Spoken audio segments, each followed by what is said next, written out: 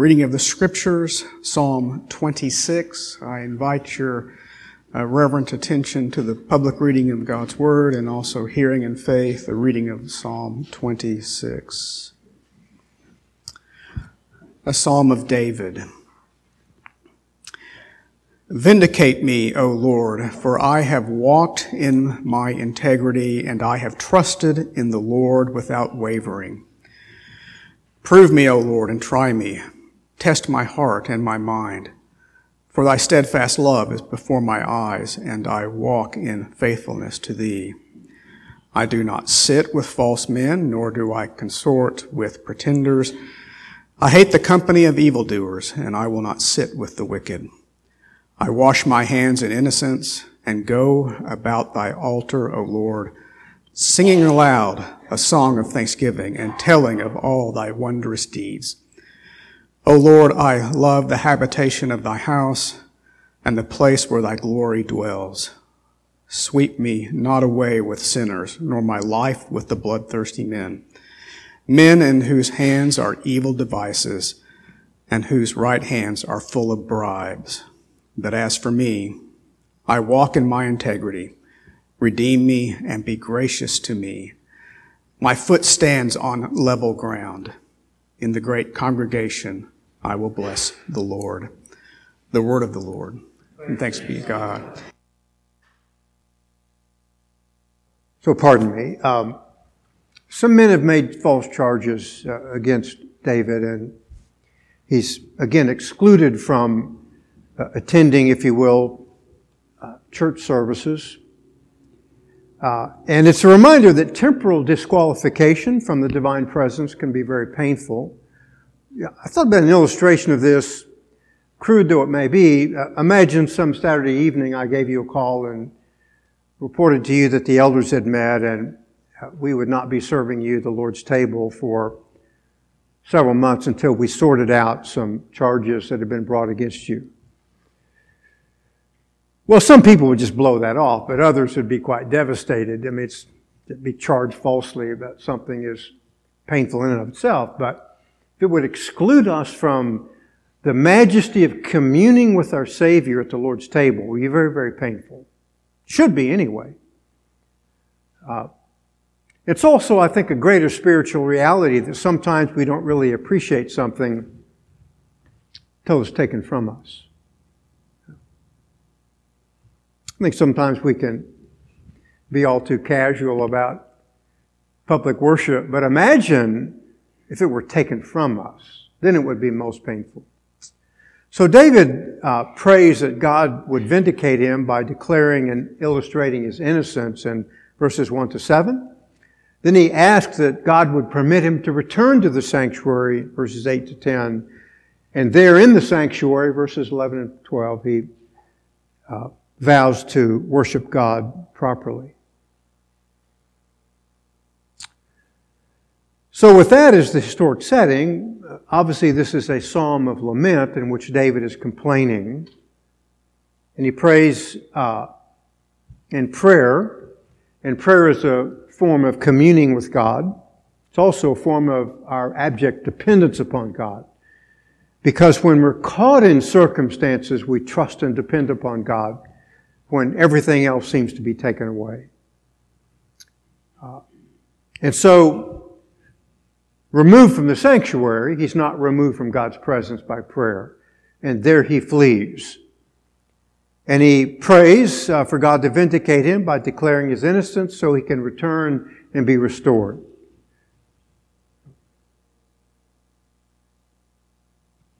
In religious law, there is a measure of appeal that's taken in cases of wrongdoing, prescribed order that's to be followed, lest someone be accused falsely and defrauded from attending church or partaking of the table of the Lord. And so David doesn't have that privilege for whatever reason, so he goes directly to the Lord to vindicate him. And he's quite passionate because of the consequences of what it means to be excluded from public worship. very interesting to me what David does not do, that we oftentimes see in the church, I think. Well, if you're going to accuse me falsely, I'm out of here. I'm not putting up with that. No, David doesn't do that. He doesn't chuck the faith. He doesn't go underground. He doesn't start a new church. No, he asks God to vindicate him. The intense loss of being able to go to public worship increases his desire to so attend and to be recovered and restored. Two reasons that he brings to God for this is, the first, I have walked in my integrity. The word is literally to be whole or complete. In other words, he's saying, Lord, you know that I've met the demands of Scripture, the requirements for forgiveness and proper worship. Notice something that's very important. I know all of us on occasion, me included, gets overcome by guilt of past wrongs that we have done, that we are guilty of. And we feel so guilty, we wonder whether we should go to church. And David is not saying I'm perfect. He's just saying I'm walked in my integrity. Look at Psalm 25 and verse 7. Do not remember the sins of my youth or my transgressions. According to thy loving kindness, remember thou me for thy goodness' sake, O Lord. The second reason he brings to God is that he says that I've trusted you without wavering. So he's relied upon God. He depends upon God. It's very interesting that the Greek translation of the Old Testament has, I've hoped in you.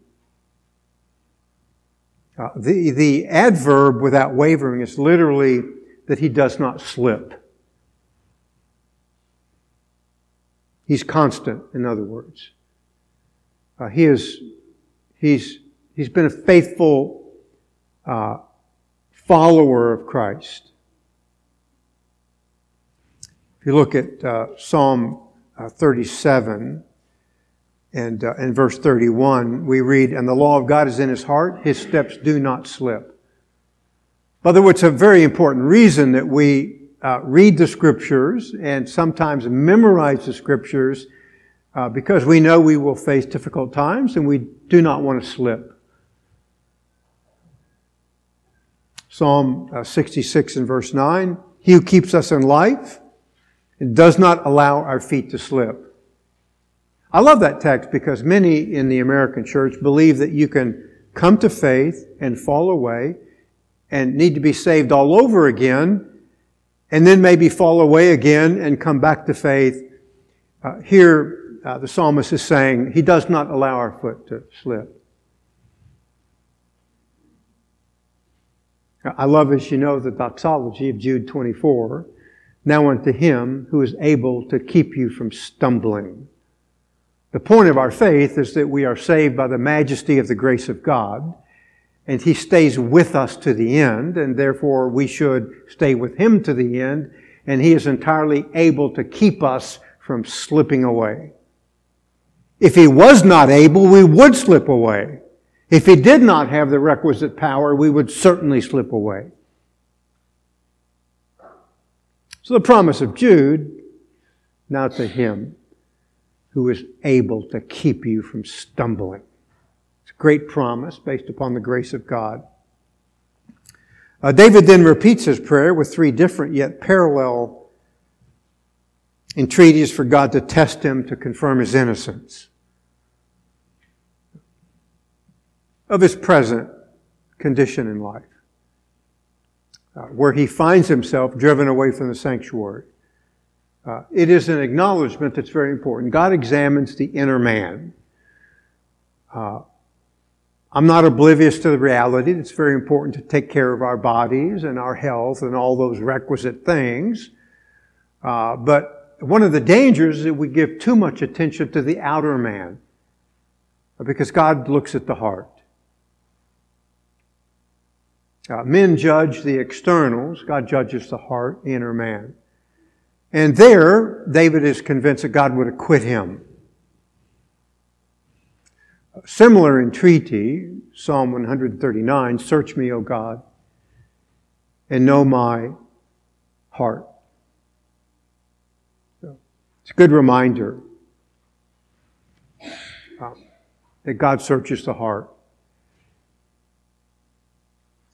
It is our reminder, certainly the New Testament church, that we are whole in Christ, and His entire sacrifice alone acquits us.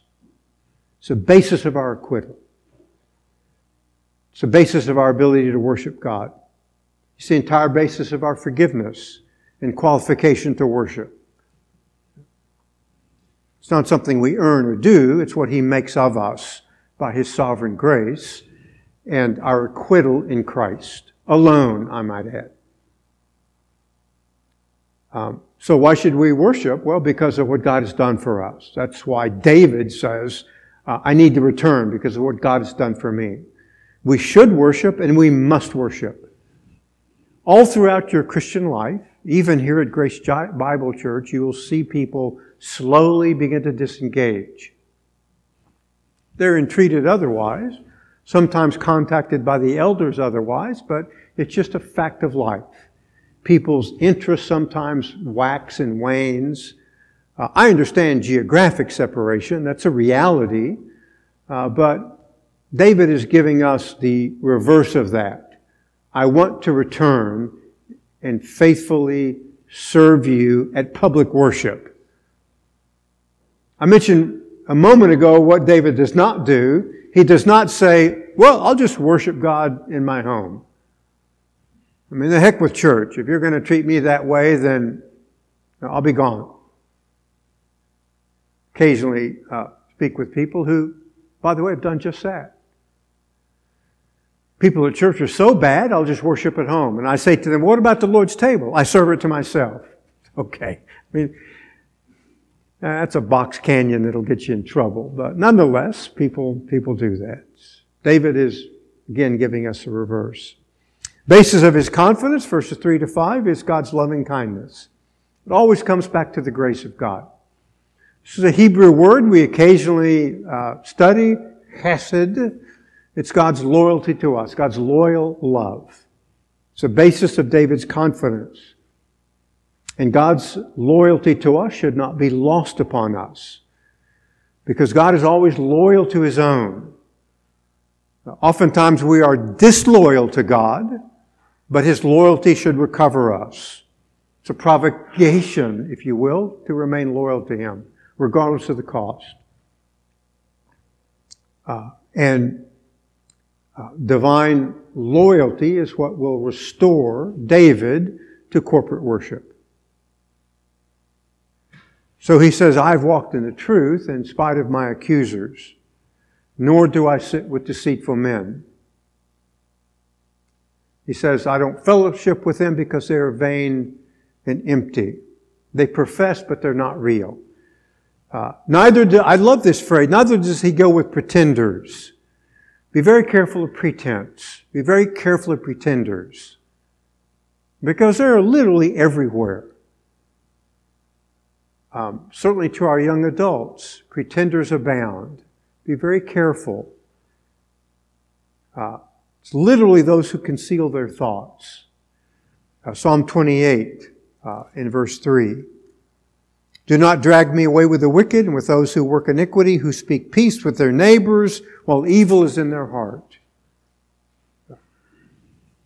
David says, verse 5, I hate the assembly of evildoers. Neither does he sit with the wicked.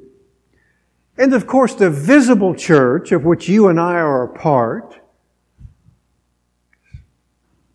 has that to a measure, because all of us are fallen. We need to recover. We need to confess and recover, continue on faithful. And oftentimes the visible church is a threat to the invisible church. Because Satan is such a masterful counterfeiter, he tricks people to thinking that they're the real deal when they're not. And only God ultimately can discern the difference.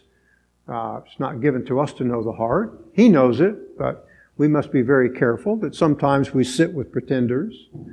Sometimes pretenders are our friends, and we learn otherwise. It's the theology of the Apostle Paul, Romans chapter 9, verse 6. Not all Israel are Israel. Not every Jew was an Abraham. Not every son of Abraham is a true son of Abraham. So there is an invisible church within the visible church. It's the point of our Lord cleansing the temple. By the way, how often did He do that? He did it twice in His life because the temple had become corrupt. Became a money-making machine. Turn with me, if you would, to second to last book of the New Testament. Jude is having a problem with this, and he tells us about it in verses 12 and 13. These men are those who are hidden reefs in your love feast, when they feast with you without fear, caring for themselves, clouds without water, carried along by winds, autumn trees without fruit, doubly dead, uprooted, wild waves of the sea casting up their own shame like foam, wandering stars from whom the black darkness has been reserved forever. Man, that's a long litany of description of some people who are in church. If it's His, I trust it doesn't describe your life. But it is a reminder that there are hidden reefs sometimes. It's a nautical metaphor.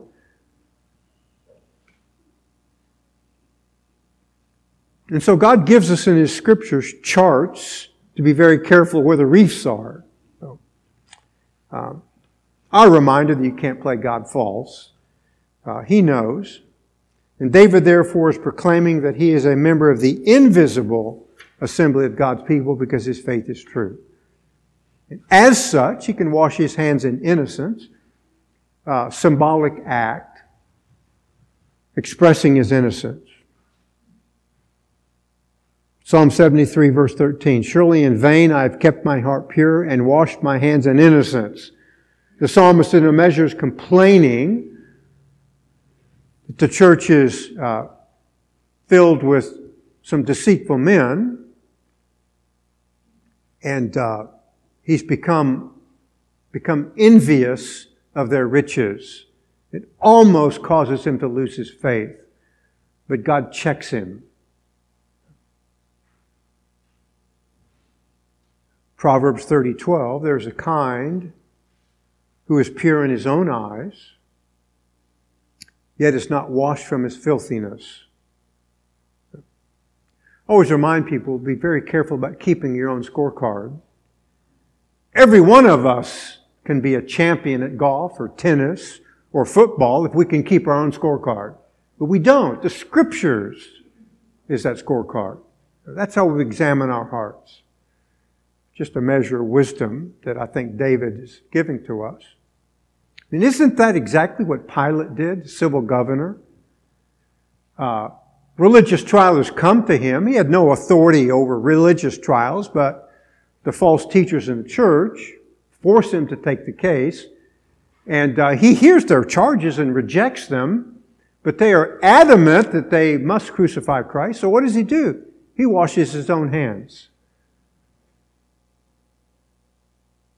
Not before God, but he washes his own hands, trying to perhaps assuage his own conscience that he's being manipulated by wicked men in the church. And so Christ is crucified. For us, it is a beautiful reminder that Christ is the legal and moral basis of our innocence, and we should therefore keep short accounts before Him in confession, acknowledging forgiveness and repentance. Lastly, David says, I go about the altar, either tabernacle or temple, illustrating that godly living qualifies him for worship. And the purpose of that, verse 7, is that he may proclaim and declare the great works of God with thanksgiving. Our application theology here is that when we go to church, it's an audience of one. He examines the heart. And the church always has to deal with hypocrites, but that's God's business to deal with them. If there are public issues, it goes to the elders to be sure, but God sorts that out. And more importantly, we should go to church for the right reason, to worship the one true God. Because communing with God publicly is very precious, and that's exactly what David is telling us. So special, driven away, he wants to come back. And only God can make it happen.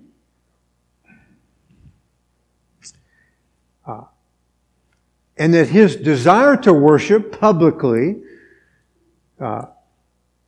in light of his loss of being driven out, causes David to pray for God to permit him to return, verses 8 to 10. He wants back. Notice again what David does not do. He doesn't say, well, if you're going to treat me that way, I'll show you. I mean, we all make mistakes. Even elders make mistakes. But be very careful about responding in the wrong way. David knows the church is mixed. It's always been mixed. There's no perfect, pure church. The endeavor should fall upon our own hearts to examine ourselves. Am I right with you, God?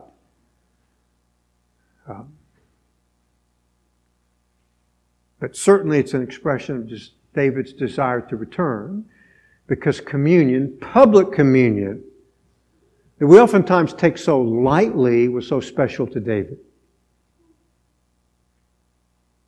So he returns again to petition God.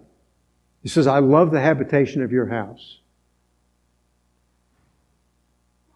He wants to be where God is. Locally, I mean, God is everywhere, to be sure, but he localizes his presence in church.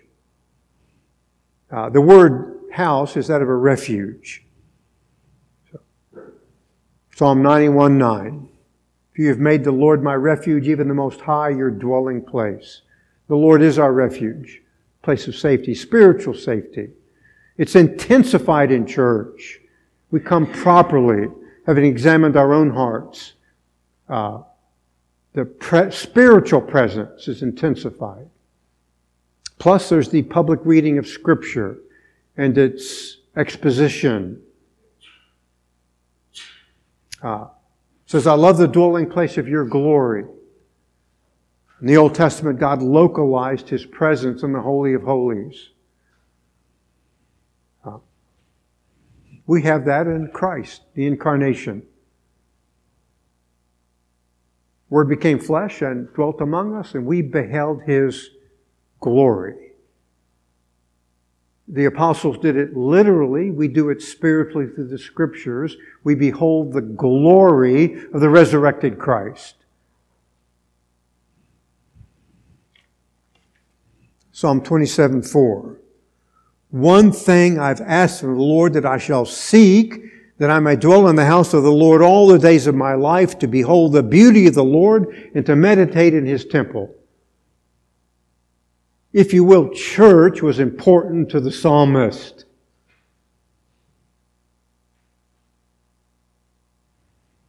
Perhaps it should be so for us as well.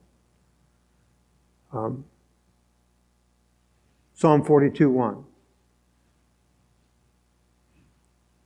So deer pants for the water brook, so my soul pants for you.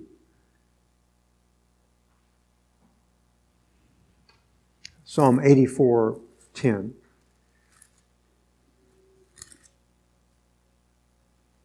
For a day in thy courts is better than 1,000 outside. I would rather stand at the threshold of the house of my God than dwell in the tents of wickedness.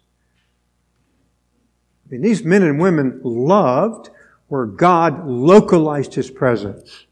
For us, He does that in the church. His presence is universal, but it is intensified for us where He meets with people in word and in sacrament by His Spirit.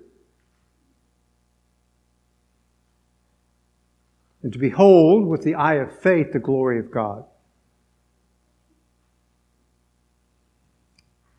So this true worshiper, who is David,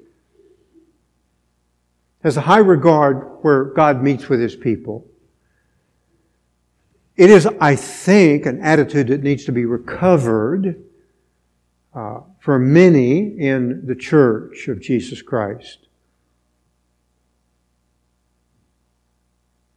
And then we don't come because we have needs. We come because we desire to behold the glory of God. People go to church for lots of reasons. Our chief, preeminent reason is to behold the glory of God in the Scriptures and in the hymns and in the prayers of the saints. To take incredible pleasure in the joy of forgiveness and pleasure in fellowshipping with the divine spiritually. David says, I don't wish to be gathered with sinners and men of bloodshed. And David knows that God will bring all things under judgment. That in the end time, God will separate the church and the true from the false. So, a reminder of this, Matthew 13:41.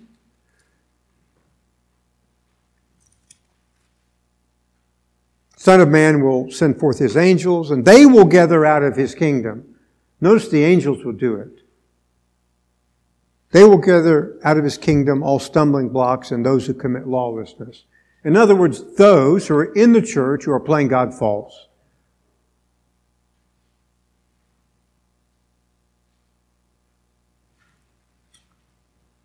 In other words, God will deal with them.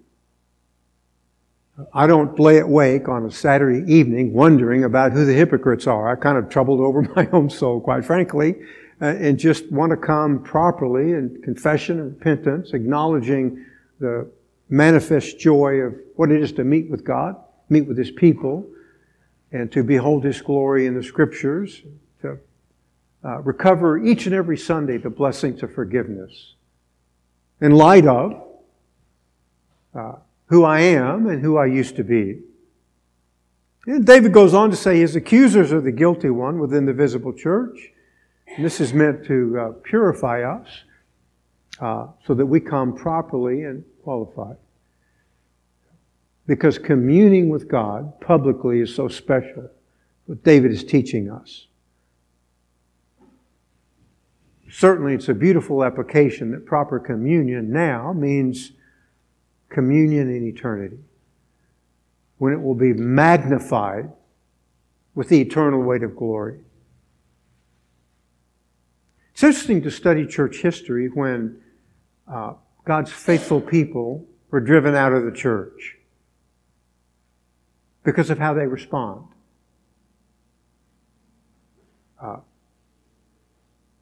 17th century Scottish church that was Presbyterian. James I and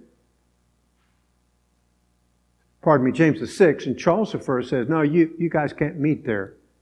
You've got to meet where we tell you to meet. And they refused. Did they stay at home? No, they didn't stay at home. They went to the forest and the glens and the dales to meet with God. They're driven out of the visible church, so be it. We'll go meet with God somewhere else. And it was a challenging time for them because if the king's soldiers caught them, they would do them bodily harm. Now think about that today. Well, I can't go to Grace Bible Church because if I'm arrested by the sheriff, he'll throw me in jail for going to Grace Bible Church. Well, they didn't quit going to church. They just went somewhere else to go to church. John Bunyan was a nonconformist. Had his own conscience. He's thrown in jail. He wanted to return to church. He wanted to be at home with his wife, by the way, who was blind. Had children to take care of. but oh to be, oh to pant for God. Same century, Puritans come to America. Before they arrived, they signed a Mayflower Compact. Part of it is written on the wall in our fellowship hall. Why were they, in the world would you come to? Can you imagine sailing across the Atlantic in a wooden vessel that did not have all the modern conveniences and navigation charts and on and on?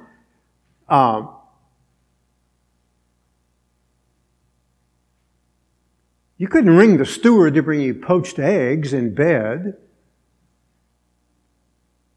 They came anyway.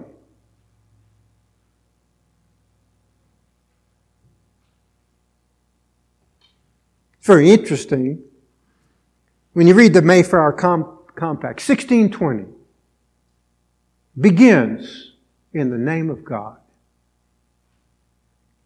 Having undertaken for the glory of God and the advancement of the Christian faith, for our better ordering and preservation, furtherance of the ends aforementioned. That's why they were coming to America, for the glory of God. Church persecuted them, so they come to another place. I mean, the hardships had to have been incredible. Most of them perished, if not all of them. They came for the right reason, to worship God, their own conscience. By the way, there's a response to the Mayflower Compact of 1620. What is that? No, 1619.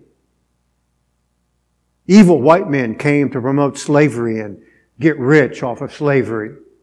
I mean, the world is always redefining true history. I'm not saying the Puritans were as pure as the driven snow. Everything they did was right. Certainly in our own heritage, men were simply trying to right wrongs. And they had to do it. They were forced to do it slowly over time. But wanting to do it, they did. And eventually they prevailed and slavery was abolished. But to rewrite history when the Mayflower Compact is published and available. And they did it in the name of God, to worship God accordingly as God should be worshiped.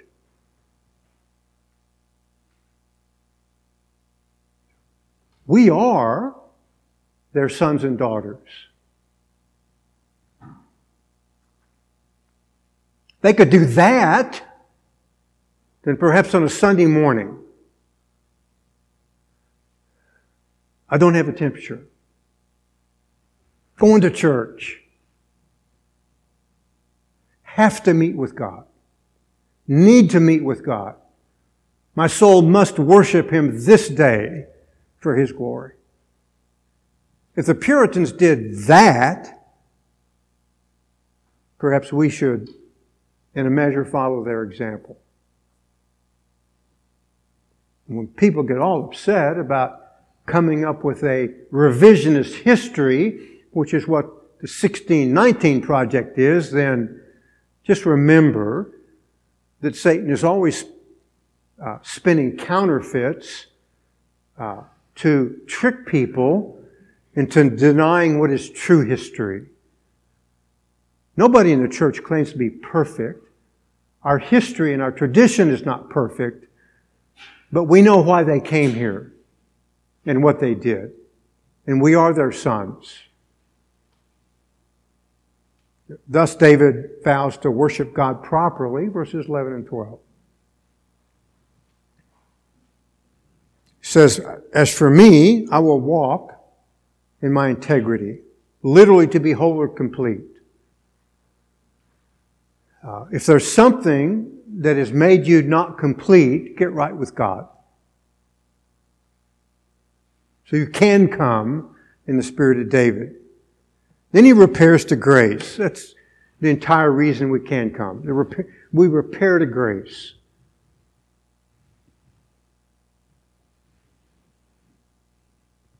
Redeem me and be gracious to me. Ultimately, it's the only reason we can come. Christ has acquitted us, made us righteous in the eyes of God legally, dispatched His Spirit to make us morally righteous, not perfect. Nowhere any of the saints perfect. We come imperfectly to be sure, but we come forgiven. And we should come with great joy in light of the fact that we are forgiven. The essence is rescue me from the false, and by your grace keep me. It's a vow not to slip or fall away or drift. By the way, I would remind you, certainly our young adults, drift is a very, very dangerous condition. It never gets better. It only intensifies over time and gets worse. Be very careful of your heart drifting. Because once allegiance and loyalty begins to drift, you have no idea where you will end up. And the longer that time goes by, the greater the danger. David says, verse 12, my foot stands in a level place.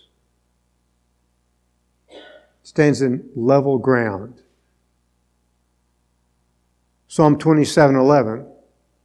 Teach me thy ways, O Lord, and lead me in a level path because of my foes.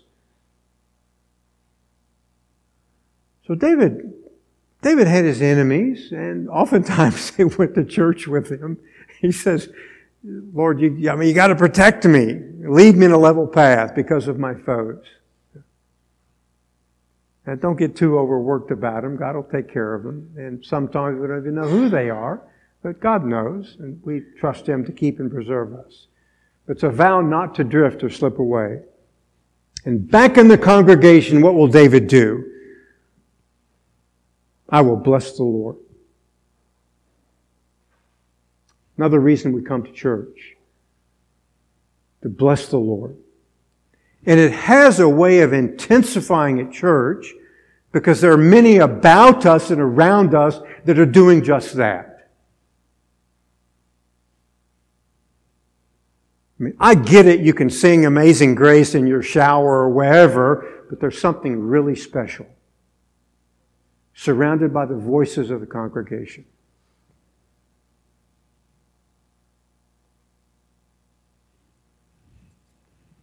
Psalm 68, verse 26.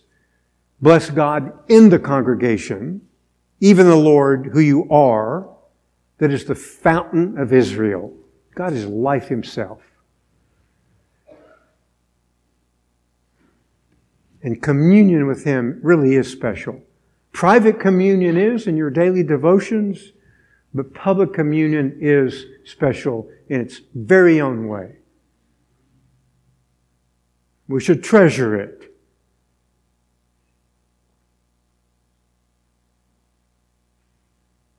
And we should be very careful of presumption and not take it for granted. Who knows what's occurring in our country? Sometimes I even wonder. It is as if the world is turned upside down. Not the secular world. I get that. It's the religious world. No. The professing Christian world. We must not be turned upside down. The grace of God, we should be right side up and go to a place where the truth is upheld and Christ is honored as the only Redeemer of God's elect, and to be numbered among the elect is one of the greatest joys and privilege of all of life. And to embrace it publicly was a passion for David. It should be for us as well. If the deer pants for water, as they do, by the way, so should we. We live in a dry and thirsty land, and God is life itself in water. The greater reality is this psalm, of course, is our Redeemer. The religious community falsely accused Him and rejected Him, but he committed his defense to God. based upon the absolute perfections of His innocence. They rejected His innocence and made Him guilty, but He knew He was innocent and proclaimed it. And God the Father vindicated Him.